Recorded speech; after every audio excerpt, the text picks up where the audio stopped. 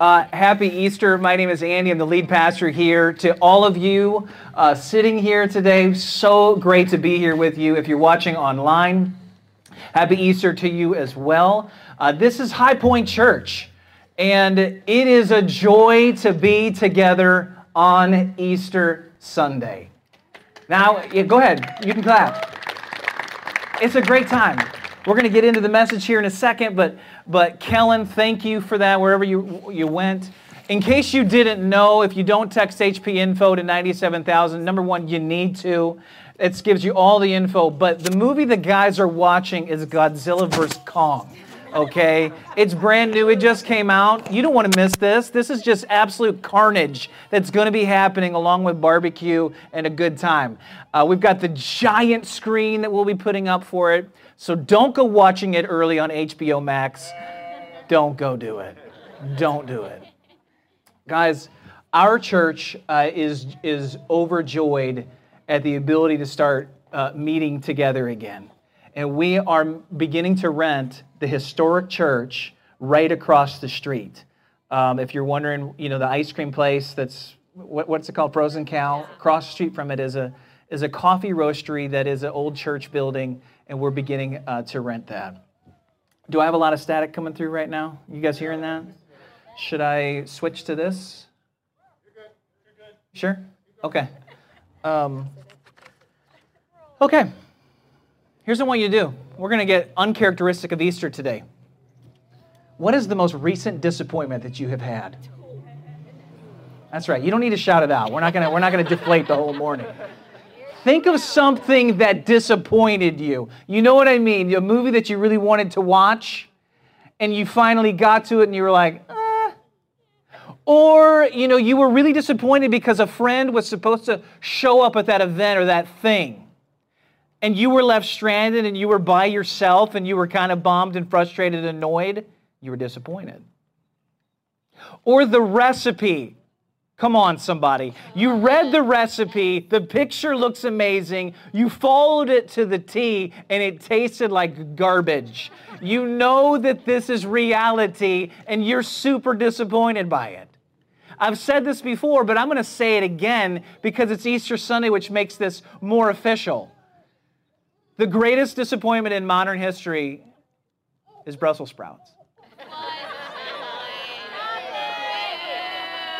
Brussels sprouts. I mean, listen, when you prepare Brussels sprouts and the directions are like, here's what you need to do. You need to apply these 14 spices to these Brussels sprouts, then massage them with these 3 oils. Massage them, mind you. Massage them or shock them. Then go ahead and put these into the oven and pull them out 5 minutes later after you've baked them at 425. Turn them over, put more spices, more oil on them, pull them out, pull them back, wrap them in bacon. I got bad news for you, though. If you have to wrap something in bacon for it to taste good, the hero of the story is bacon. Bacon is always the hero, is it not?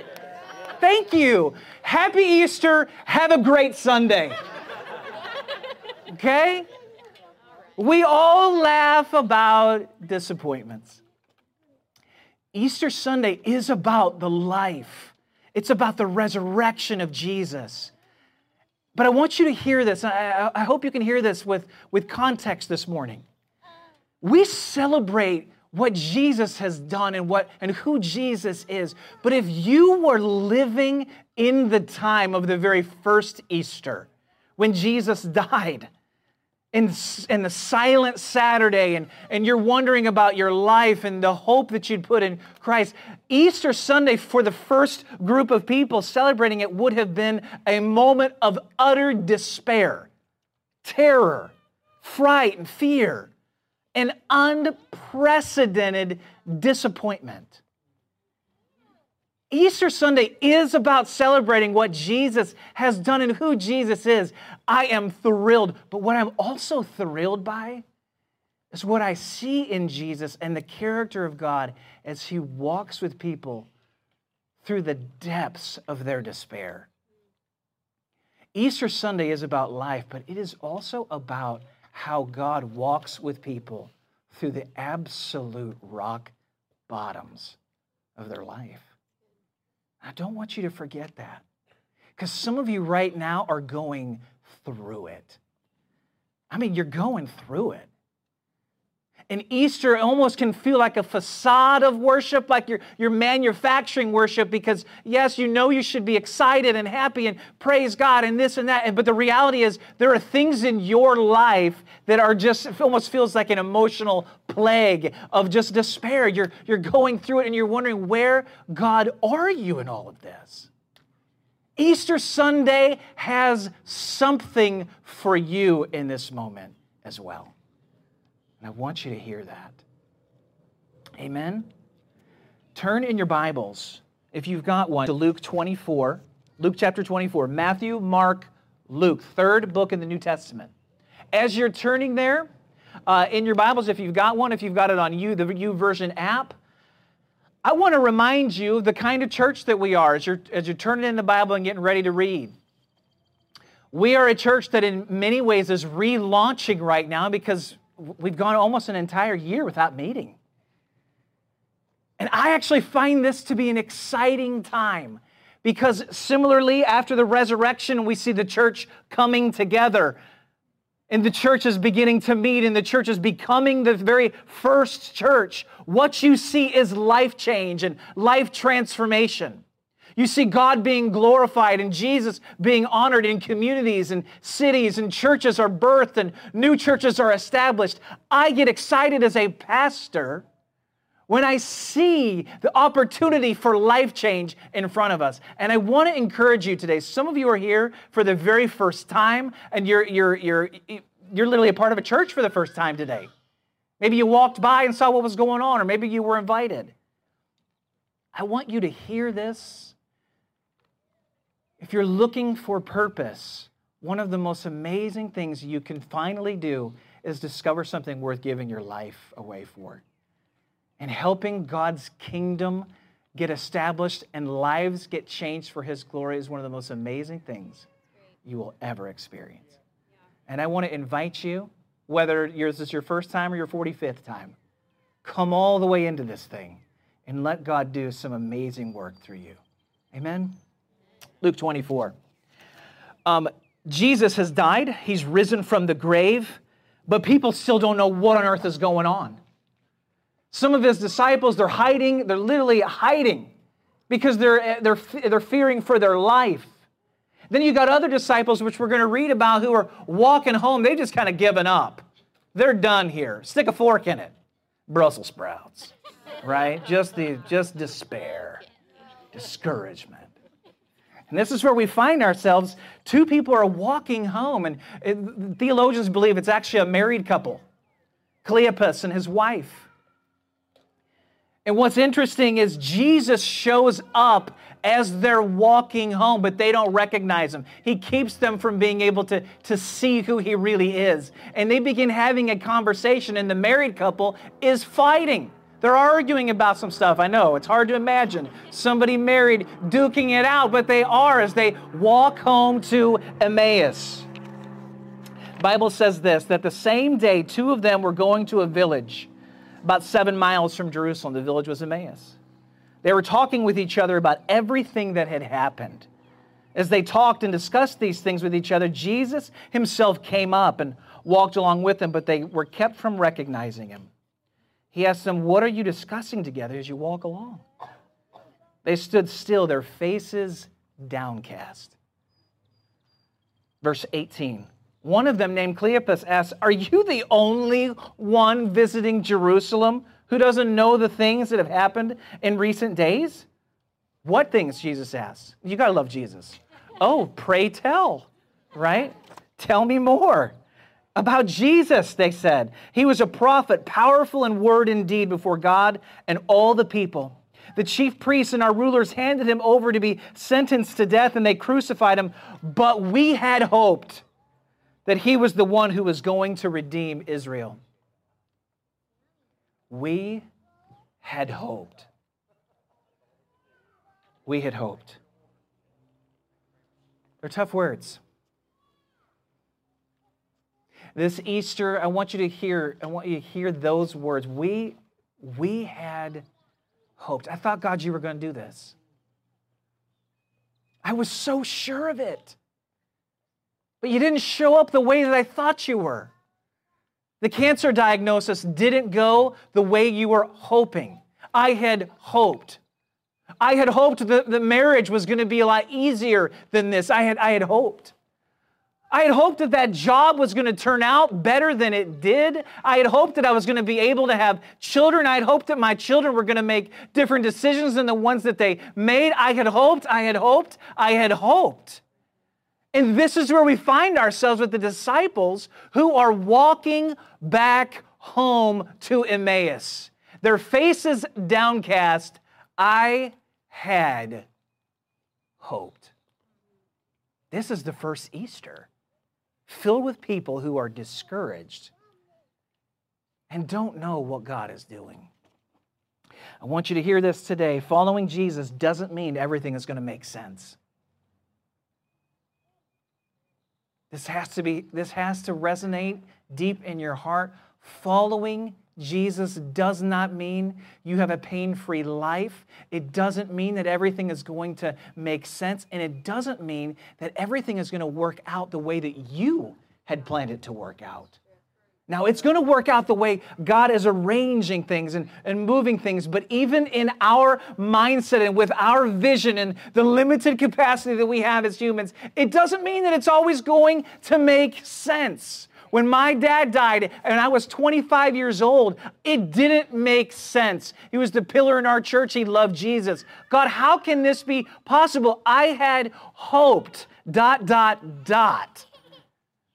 that I would live a long life, that my kids would know my father, that this and that. I'd hoped.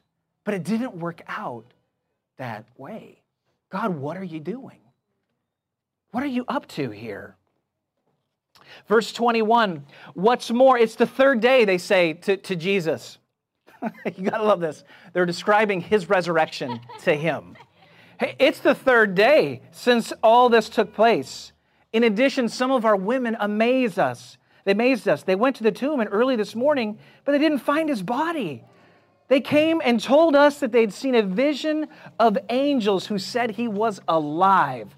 And then some of our companions went to the tomb and found it just as the women had said. They didn't see Jesus. Can you imagine the disappointment of hitching your wagon to Jesus, thinking that this is this is it. The Roman Empire is about to be overthrown. This is my ticket. And not only does it not happen the way that you thought, Jesus is now dead. And yes, you're kind of wondering what's going on. There's lots of rumors. There's all kinds of things. Cleopas and his wife or whoever the other disciple is, you got to know something. They're not like bystanders with this. They are on the inside. They're talking about detailed information regarding Jesus' death, his burial, and his resurrection. These people are close. They have proximity. And the greater proximity you have, the greater capacity for disappointment and discouragement. Shouldn't keep you from pursuing a deep relationship with Jesus. But understand, when you are expecting this Jesus who you know to do something and it doesn't turn out the way that you thought, sometimes, man, that can rattle your faith, can't it? Satan has a way, in fact, he will always use pain to try to tempt you to walk away from what he's doing. Here, Cleopas and his spouse, his friend, the other disciple, they're experiencing pain. And what is it that they're doing? They're walking back home. They've left. They're out of here. We'll just go back and figure things out on our own as they fight it out, walking back to Emmaus.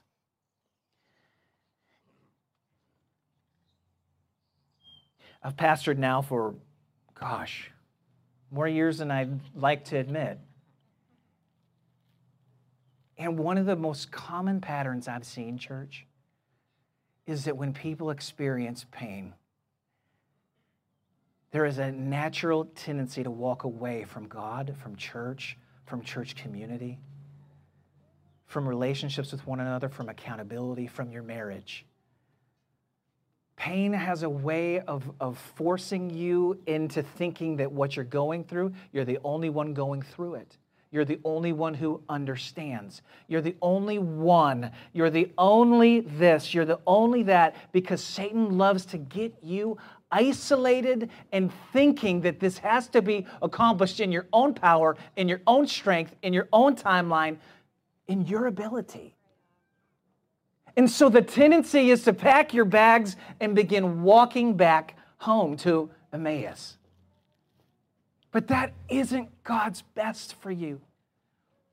And this Easter Sunday, as we celebrate the life of Jesus, I'm also speaking to those of you sitting here who are experiencing great pain and disappointment and discouragement. Don't walk away. Don't walk away from what God is doing. I am pleading with you today. Luke 24, verse 28. As they approached the village to which they were going, Jesus continued on as if he was going further. Once again, Jesus is just playing with them, isn't he? He's like, I'm going to keep going. No, he's not. He's baiting them, right? And they fall right into it. He acts like he's going on further, but they are so stirred from this conversation with Jesus Christ, who they don't realize is Jesus, that they ask him to stay. They urged him strongly, stay with us, for it's nearly evening. The day's almost over. Jesus, come on in. You don't want to keep going. You want to spend the night here. So he went in to stay with them, and when he was at the table with them, he took bread, gave thanks, broke it, and began to give it to them. Their eyes were open, and they recognized him, and he disappeared from their sight. You got to love this. Jesus, the Bible shows us cyclical patterns. And the very first couple that we see in the Bible is Adam and Eve. And they're separated from God, and their eyes are opened not just to who God is, but they're open to sin as they partake of the food that they're not supposed to in the garden. And we see Jesus as one of the very first acts of his resurrection, literally repeating this pattern, but he's undoing it. He's sitting with another couple, and their eyes are opened, not to the realities of sin, but to the realities of his presence and his power as they break bread at a table. And instead of relationship being severed, relationship is now being brought together again for the very first time. It's an amazing picture of the cycle of godliness and righteousness being restored. And here we have Jesus. He's sitting here with these disciples. And these people have been around Christ. They've been around the resurrection. They've been around the women going to the tomb, and they are declaring that Jesus isn't there. But Jesus is alive, and yet they're not alive. Not yet. Jesus being alive doesn't mean that you are actually living. And sometimes in our disappointments and our failures or our frustrations or just church hurts,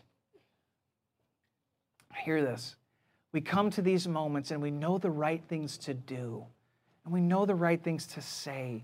And we know the right things to wear. It's Easter Sunday. We understand the outside, but what some of us need to get past, and many times it requires getting through hurts and pains, is getting to the life that can only come from Jesus, where he sets you ablaze on the inside. Jesus has to do a work on the inside of you. It doesn't matter. All the facade, all the outside, all those things, beyond, that doesn't ultimately matter as long as your heart is still being protected from Christ. Christ is after your heart. He's after your heart. As my notes blow away. I'll take the last page of notes, sure. Why not? What is it that happens? As we bring this to a close, Jesus breaks bread with them, and as they eat, their eyes are open, and they instantly recognize it's Jesus. Their eyes are open. And they have this conversation, and I'll paraphrase it, where Jesus disappears. Jesus opens their eyes, and then poof, he's gone. He's beginning to go look and engage other people. But they look at each other and they say, were our hearts were they not burning within us as we were walking with Jesus and talking with Jesus? Oh, they didn't recognize quite yet who Jesus was, but yet there was a stirring that was happening on the inside, and they couldn't put a finger on it. They didn't know how to explain it. And this morning on Easter Sunday, you heard Pastor Jason talk about when he gave his life to Christ and God literally began to work on the inside. Easter changed for him. He talked about that at the very beginning of service. Well, the same thing is available to you, where Jesus is working on the inside, and many of you are keeping Jesus at an arm's length because of pain and disappointment and discouragement. Just like the disciples as they're walking home. Jesus appears to them, their eyes are open, and you know what they do? Their first action. They recognize that their hearts were ablaze, and then they get up and they walk right back to Jerusalem. They walked 7 miles to Emmaus. And the minute they realized that it was Jesus, they got right back up. The Bible says at once, and they went back to Jerusalem. They couldn't wait. Something had happened on the inside. They needed to be with the disciples. They needed to be with their church. They needed to be in a place of worship. They needed to be in a place of accountability. They needed spiritual family. They needed what could only come from the power and the context of Christ and His church. And for some of you, you're carrying just the weight of pain and difficulty, and yet this morning on Easter, you feel the knocking once again of Jesus on the door of your heart. And similar to the disciples, what you need to do today is invite Jesus into your life. Invite Him all the way in. Bring Him to the spiritual table at your house. We're not setting up an actual table here today, but spiritually speaking, metaphorically speaking, invite Jesus in to sit with you and to walk with you and to have relationship with you. This is what He desires. This is what He's after. And this is the hope of Easter. It's not just that you get to have a conversation with God or Jesus. It's that He changes you from the inside out. He forever changes who you are because He gives you eternal salvation. He changes you. The stirring of your heart, it makes you a new person on the inside. This is what we're after. This is what we need desperately in this hour. The kind of change that only Jesus can bring. Is He stirring in your heart today? Is He knocking on the door of your heart in this moment? He's a God who can be trusted. Give Him everything today. Bring Him your hurts, bring Him your pains, bring Him your hopelessness, the discouragement. Bring Him everything. And let Him bring fresh life to you today.